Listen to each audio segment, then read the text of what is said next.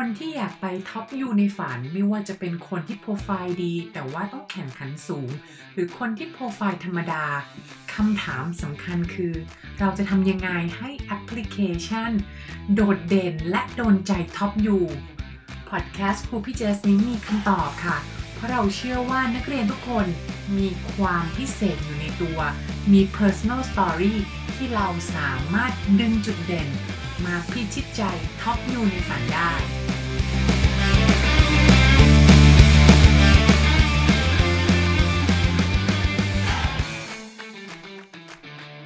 ตอบคำถาม Why MBA ใน Essay ยังไงให้แตกต่างและน่าสนใจดีคะสวัสดีค่ะน้องๆขอต้อนรับเข้าสู่ครูพี่เจสพอดแคสต์เอพิโซดที่171ค่ะประจำวันที่8กันยายน2020ค่ะและในช่วงนี้ก็ยังอยู่ในซีรีส์ Winning Essay Secret ของเรานะคะก่อนเข้าเนื้อหาวันนี้นะคะเรื่อง Why MBA ขอประชาสัมพันธ์นิดนึงค่ะงานฟรีเวิร์กช็อปแบบที่เราจะได้มาเจอตัวกันได้มาฝึกเวิร์กช็อปการทำ Essay และกลยุทธ์ในการสมัครเรียนต่อค่ะ Winning Essay Secret Workshop ชื่อเดียวกับซีรีส์ของพอดแคสต์อันนี้เลยวันที่20กันยาใกล้เข้ามาถึงแล้วค่ะเวลาบ่ายโมงถึง4โมงนะคะรีบลงทะเบียนรับจำนวนจำกัดเพื่อทำ Social Distancing ค่ะน้องๆสำหรับคำถาม Why MBA ใน Essay เนี่ยนะคะหลายๆมหาลัยอาจจะถามตรงๆเลยว่าทำไมเราอยากได้ MBA ทำไมเราอยากเรียน MBA หรือบางมหาลัยเนี่ยจะรวมให้ตอบอยู่ใน Go Essay นะคะยกตัวอย่างเช่นเนี่ยของ Stanford จะมี Essay แรกที่ถามว่า What matter to you most and why แล้วคำถามที่2ก็คือ Why Stanford ซึ่งตัวตรง Essayคำถามที่2นี่แหละค่ะใน Why Stanford ที่เราจะต้องใส่เข้าไปว่าไม่ได้เขียนแค่ Why Stanford นะทำไมถึงอยากจะไปเรียน MBA ด้วยนะคะหรือของ Harvard เองเนี่ยในตัวคำถามเนี่ยเขาบอกมาเลยค่ะว่าเดี๋ยวจะสรุปมาเป็นภาษาไทยให้ฟังแล้วกันว่าเขาบอกเลยว่าเราเนี่ยได้อ่านแอปพลิเคชันส่วนอื่นของคุณหมดแล้วมีส่วนอะไรอีกที่คุณอยากจะให้ admission ของ Harvard Business School เนี่ยได้รู้นะคะซึ่งตรงนี้แหละเราก็ต้องมีการเล่าเรื่องของเราที่น่าสนใจเป็น story ที่ unique แล้วก็ต้องมีการใส่เรื่องของ YMBA ไปด้วยเหมือนกันฉะนั้นการตอบเรื่อง YMBA เนี่ยสำคัญมากและหลายๆคนเนี่ยก็พลาดตกม้าตายนะคะหลายๆคนเนี่ยพลาดเลยตอบไม่โดนใจ admission ตอบไม่กระชับตอบไม่เป็นในสิ่งที่เขาอยากได้ยินวันนี้พี่เจสเลยมาสรุปให้ค่ะเป็น 5 ideal answer สำหรับ YMBA นะคะเป็นคำถามที่ถ้าตอบแล้วเนี่ยเป็นสิ่งที่จะ validate ได้เลยว่าคนนี้นี่แหละเหมาะกับที่จะมาเรียน MBA และตอบ YMBA ได้ชัดเจนนะคะมาเริ่มกันเลยค่ะอันแรก YMBA ข้อแรกเดี๋ยวก่อนที่จะเข้าข้อแรกขอเพิ่มอีกนิดนึงก็คือต้องบอกว่าของแต่ละคนเนี่ยไม่จำเป็นต้องเหมือนกัน5ข้อนี้ทั้งหมดเราอาจจะเลือกแบบ3หรือ4จาก5ข้อนี้ไปก็ได้นะคะแล้วเอาไปปรับใช้มาค่ะข้อแรกก็คือ YMBA คือเราอยากจะได้ career change นะคะหรือ career shift หรือ career transition คืออยากจะเปลี่ยนสายงานแหละนะคะยกตัวอย่างค่ะเนี่ยเราก็มีเหมือนกันนะคะเป็นรุ่นพี่เจสนี่เองนะคะ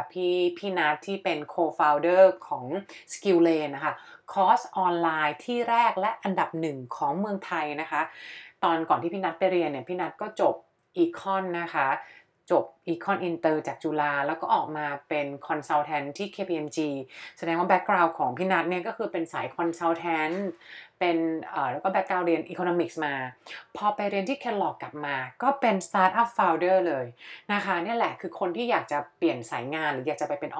Entrepreneur ผู้ประกอบการ Startup นะคะหรือมีอีกคนนึงเหมือนกันน้องที่พี่เจสเนี่ยเคยได้ช่วยไปนะคะน้องคนนี้เรียนสายวิศวะมาค่ะวิศวะแถว3ย่านนี่เองนะคะแล้วก็น้องเนี่ยทำงานสายวิศวะแต่น้องเนี่ยก็ได้เรียนตัวตอนที่เรียนอยู่ที่มหาลัยเนี่ยได้เรียนวิชาเกี่ยวกับมาร์เก็ตติ้งด้วยแล้วก็ได้เริ่มจับงานเกี่ยวกับมาร์เก็ตติ้งบ้างแต่ก็ยังเป็นวิศวกรอยู่นะคะพอไปเรียน MBA กลับมาก็เป็น Marketing Manager เลยนะคะอยู่ที่ Unilever เนี่ยแหละมันคือความเป็นไปได้ที่ MBA เนี่ยจะช่วยให้เราเนี่ยสามารถทำ career change ได้ซึ่งตรงนี้นะคะมันจะลิงก์กับ podcast ซีรีส์ก่อนหน้านี้ที่พี่เจสสอนว่าแชร์ว่า แนะนำว่ากลยุทธ์ในการเขียน short term goal long term goal ยังไงน้องเห็นว่าตรงนี้มันจะไปด้วยกันนะคะถ้าเกิดเราสามารถ articulate ตัว short term goal long term goal ออกมาได้เคลียร์เนี่ยตอนที่เราเขียน Why MBA แล้วเราพูดถึงเรื่อง career change career shift ตรงนี้มันจะไปด้วยกันได้ดีนะคะแนะนำให้ลองไปฟังอันนั้นด้วยนะคะแต่ career change พี่จะสรุปให้ฟังหลักๆก็คือมี3เรื่องที่เราจะต้อง identify ก็คืออันแรกอุตสาหกรรมหรือ industry ที่เราจะเปลี่ยนไปนะคะอันที่2ฟังก์ชันหรือ position ตำแหน่งงานของเราหรือว่าตัวฟังก์ชันการทำงานของเราและอันที่3ก็คือตัว location นะคะต่อมาค่ะในเรื่องของ why MBA อะไรอีกที่เราอยากจะเขียนแล้ว admission ชอบเรื่องที่2ก็คือเรื่อง knowledge แล้วก็ hard skills ค่ะแต่เรื่องนี้ต้องบอกว่ามันเป็นเหมือนหลุมพรางสำหรับบางคนเหมือนกันนะบางคนเนี่ยเขียนแล้วก็เน้นเรื่องนี้มากๆว่าไปเพื่อจะไปเอาความรู้เรียนอย่างเดียวเท่านั้นแต่เราจะต้องเอาตัวความรู้เรื่อง hard skill เนี่ยที่เราอยากจะได้เป็นองค์ความรู้ตรงนี้ลิงก์กับการทำงานด้วยไม่ใช่แค่อยากจะไปเรียนเพื่อจะอยากได้ความรู้อย่างเดียวเพราะต้องบอกว่าสายนี้มันไม่ได้เป็นสาย MBA มันไม่ใช่สายพวก researcher เพื่อจะออกมาเป็นคนที่เป็นผู้เชี่ยวชาญสายนั้นทำวิจัยแบบต้องเรียนลงลึกไปไม่ใช่แบบนั้นเราต้องลิงก์มาเป็น practicality ให้ได้ว่าในทางปฏิบัติแล้วเราจะไปเอาความรู้ในเรื่องต่างๆเนี้ยมายังไงยกตัวอย่างเช่นนะคะเมื่อกี้น้องที่บอกไปว่าคนที่ไปเป็นวิศวกรแล้วก็ไปเรียน MBA แล้วกลับมาเป็น Marketing Managers เนี่ยสิ่งที่เขาอยากเพิ่มเลยก็แน่นอนเขาเรียนวิศวะมาเขาขาด General Business Management Skill เขาขาดในเรื่องของตัวต้องไปต่อยอดในเรื่องของMarketing knowledge อย่างเงี้ยนะคะการทำ advertising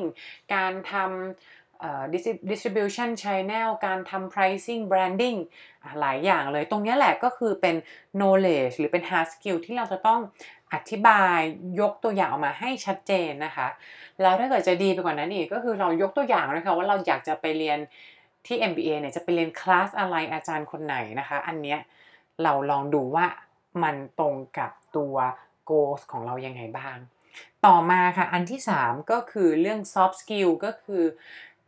ทักษะในการบริหารจัดการแหละนะคะหรือทักษะเกี่ยวกับคนไม่ว่าจะเป็นในเรื่องของความเป็นผู้นำนะคะหรือการที่เราจะต้องทำงานกับคนที่มีแบ็กกราวด์หลากหลายหรือมาจากวัฒนธรรมหลากหลายนะบางทีเดี๋ยวนี้เราอยากจะทำงานเนี่ยยกตัวอย่างเลยบริษัทไม่ว่าจะเป็น Lazada Shopee e-commerce สตาร์ทอัพใหญ่ๆหลายที่หรือเดี๋ยวนี้แบงก์หรือเทคเฟิร์มใหญ่ๆก็มีทั้งคนไทยคนต่างชาตินะคะหลายชาติไม่เหมือนกันหรือบางที่เนี่ยไม่ได้แม้ถึงแค่เรื่องเชื้อชาติแค่เรื่องแบ็กกราวด์นะคะบางทีเหมือนทำเป็นแบบ Agile team จะทำแบบ Product Development มีคนที่เป็นฝั่งกลยุทธ์ด้วยมีคนที่เป็นฝั่ง IT มาคุยกันทีม Marketing ก็ต้องมาคุยกันนะคะแล้วบางทีต้องไปทำงานกับ Government Entity อีกทางฝั่งภาครัฐเพื่อดันให้โปรเจกต์มันเกิดเนี่ยแหละเราเลยอยากจะได้สกิลตรงเนี้ยที่เป็น soft skill เรื่อง leadership เรื่อง management skill ที่เราอยากจะมาเติมเต็มให้เราสามารถทำงานได้ดีขึ้นนะคะต่อมาค่ะข้อ4ก็คือเราอยากจะ fast track ใน career ของเราหรือ accelerate ตัว career path ของเรานะคะอันนี้สำหรับบางคนที่จะอยู่สายเดิมละกัน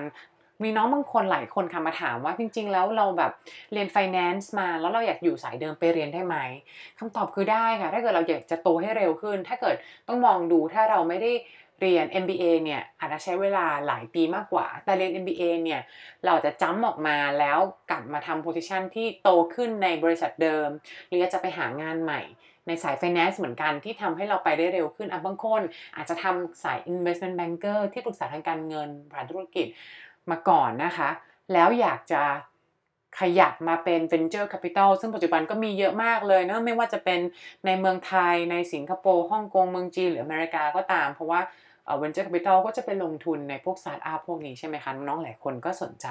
แล้วก็มาข้อ5ค่ะเรื่องนี้คือสำคัญแล้วก็หลายคนก็คือพลาดมากๆไม่ได้เขียนไม่ได้รวมลงไปและเป็นสิ่งที่ MBA เขาเน้นมากเลยก็คือคนอยากไปเรียน MBA เพราะเราอยากจะสร้างเน็ตเวิร์กอยากจะสร้างคอนเน็กชันนะคะซึ่งตรงนี้น้องๆจะต้อง tailor เหตุผลของตัวเองว่าเน็ตเวิร์กของน้องจะมีไปเพื่ออะไรเราไม่ใช่แค่อยากจะรู้จักคนเพราะเราอยากจะมีแบบเป็นที่รู้จักแค่นั้นเราจะต้องดูให้ได้ว่า มันฟิตกับโกเรายังไงนะคะไม่ว่าจะเป็นในกลุ่มอลัมนายเราจะบอกว่าสมมุติเราอยากจะไปเรียนอินเสียดเพื่อที่จะได้รู้จักของคนในกลุ่มอลัมนายในสิงคโปร์เนี่ยอินเสียดเนี่ยดังมากเลยนะคะอินเสียดเนี่ยเป็นโปรแกรมที่เรียนมีทั้งสิงคโปร์แล้วก็ที่ฝรั่งเศสนะคะแล้วอลัมนายอินเสียดในสิงคโปร์สตรองมากๆนะคะตรงเนี้ยเราอยากจะไปเพราะว่าเราอยากจะไปได้งานที่ในสิงคโปร์ซึ่งตัว Alumni Network ตรงนี้ก็ช่วยได้เยอะนะคะหรือบางทีบางคนอาจจะบอกว่าอยากได้เน็ตเวิร์กในเชิงของแหล่งสตาร์ทอัพซิลิคอนแวลลีย์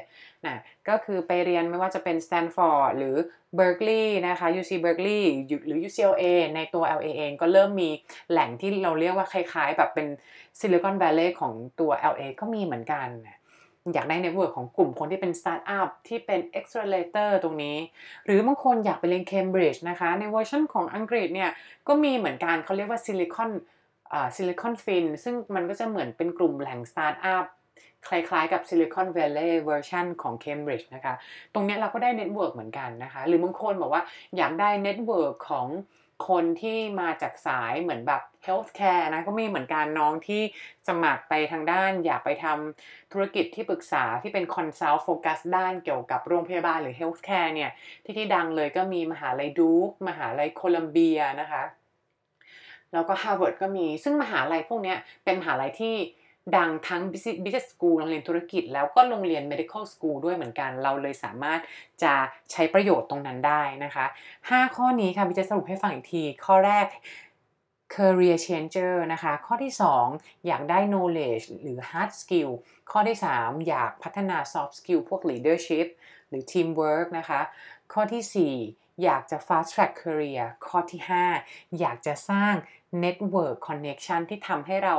ทำเป้าหมายของเราวิสัยทัศน์ของเราได้ดีขึ้นนะคะตรงนี้แหละ5ข้อนี้พี่เจอยากให้น้องคิดถึง2มุมนี้ค่ะให้เราเนี่ย be creative และ be specific ในการเขียน5ข้อนี้ไม่งั้นเวลาใครที่เขียน5ข้อนี้แบบ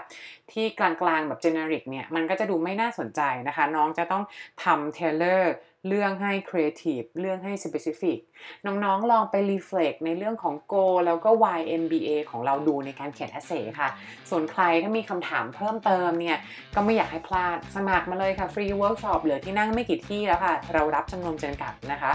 วันนี้พี่เจสหมดเวลาแล้วค่ะพบกันใหม่ในเอพิโซดหน้า Better Start Early Better Start Now สวัสดีค่ะ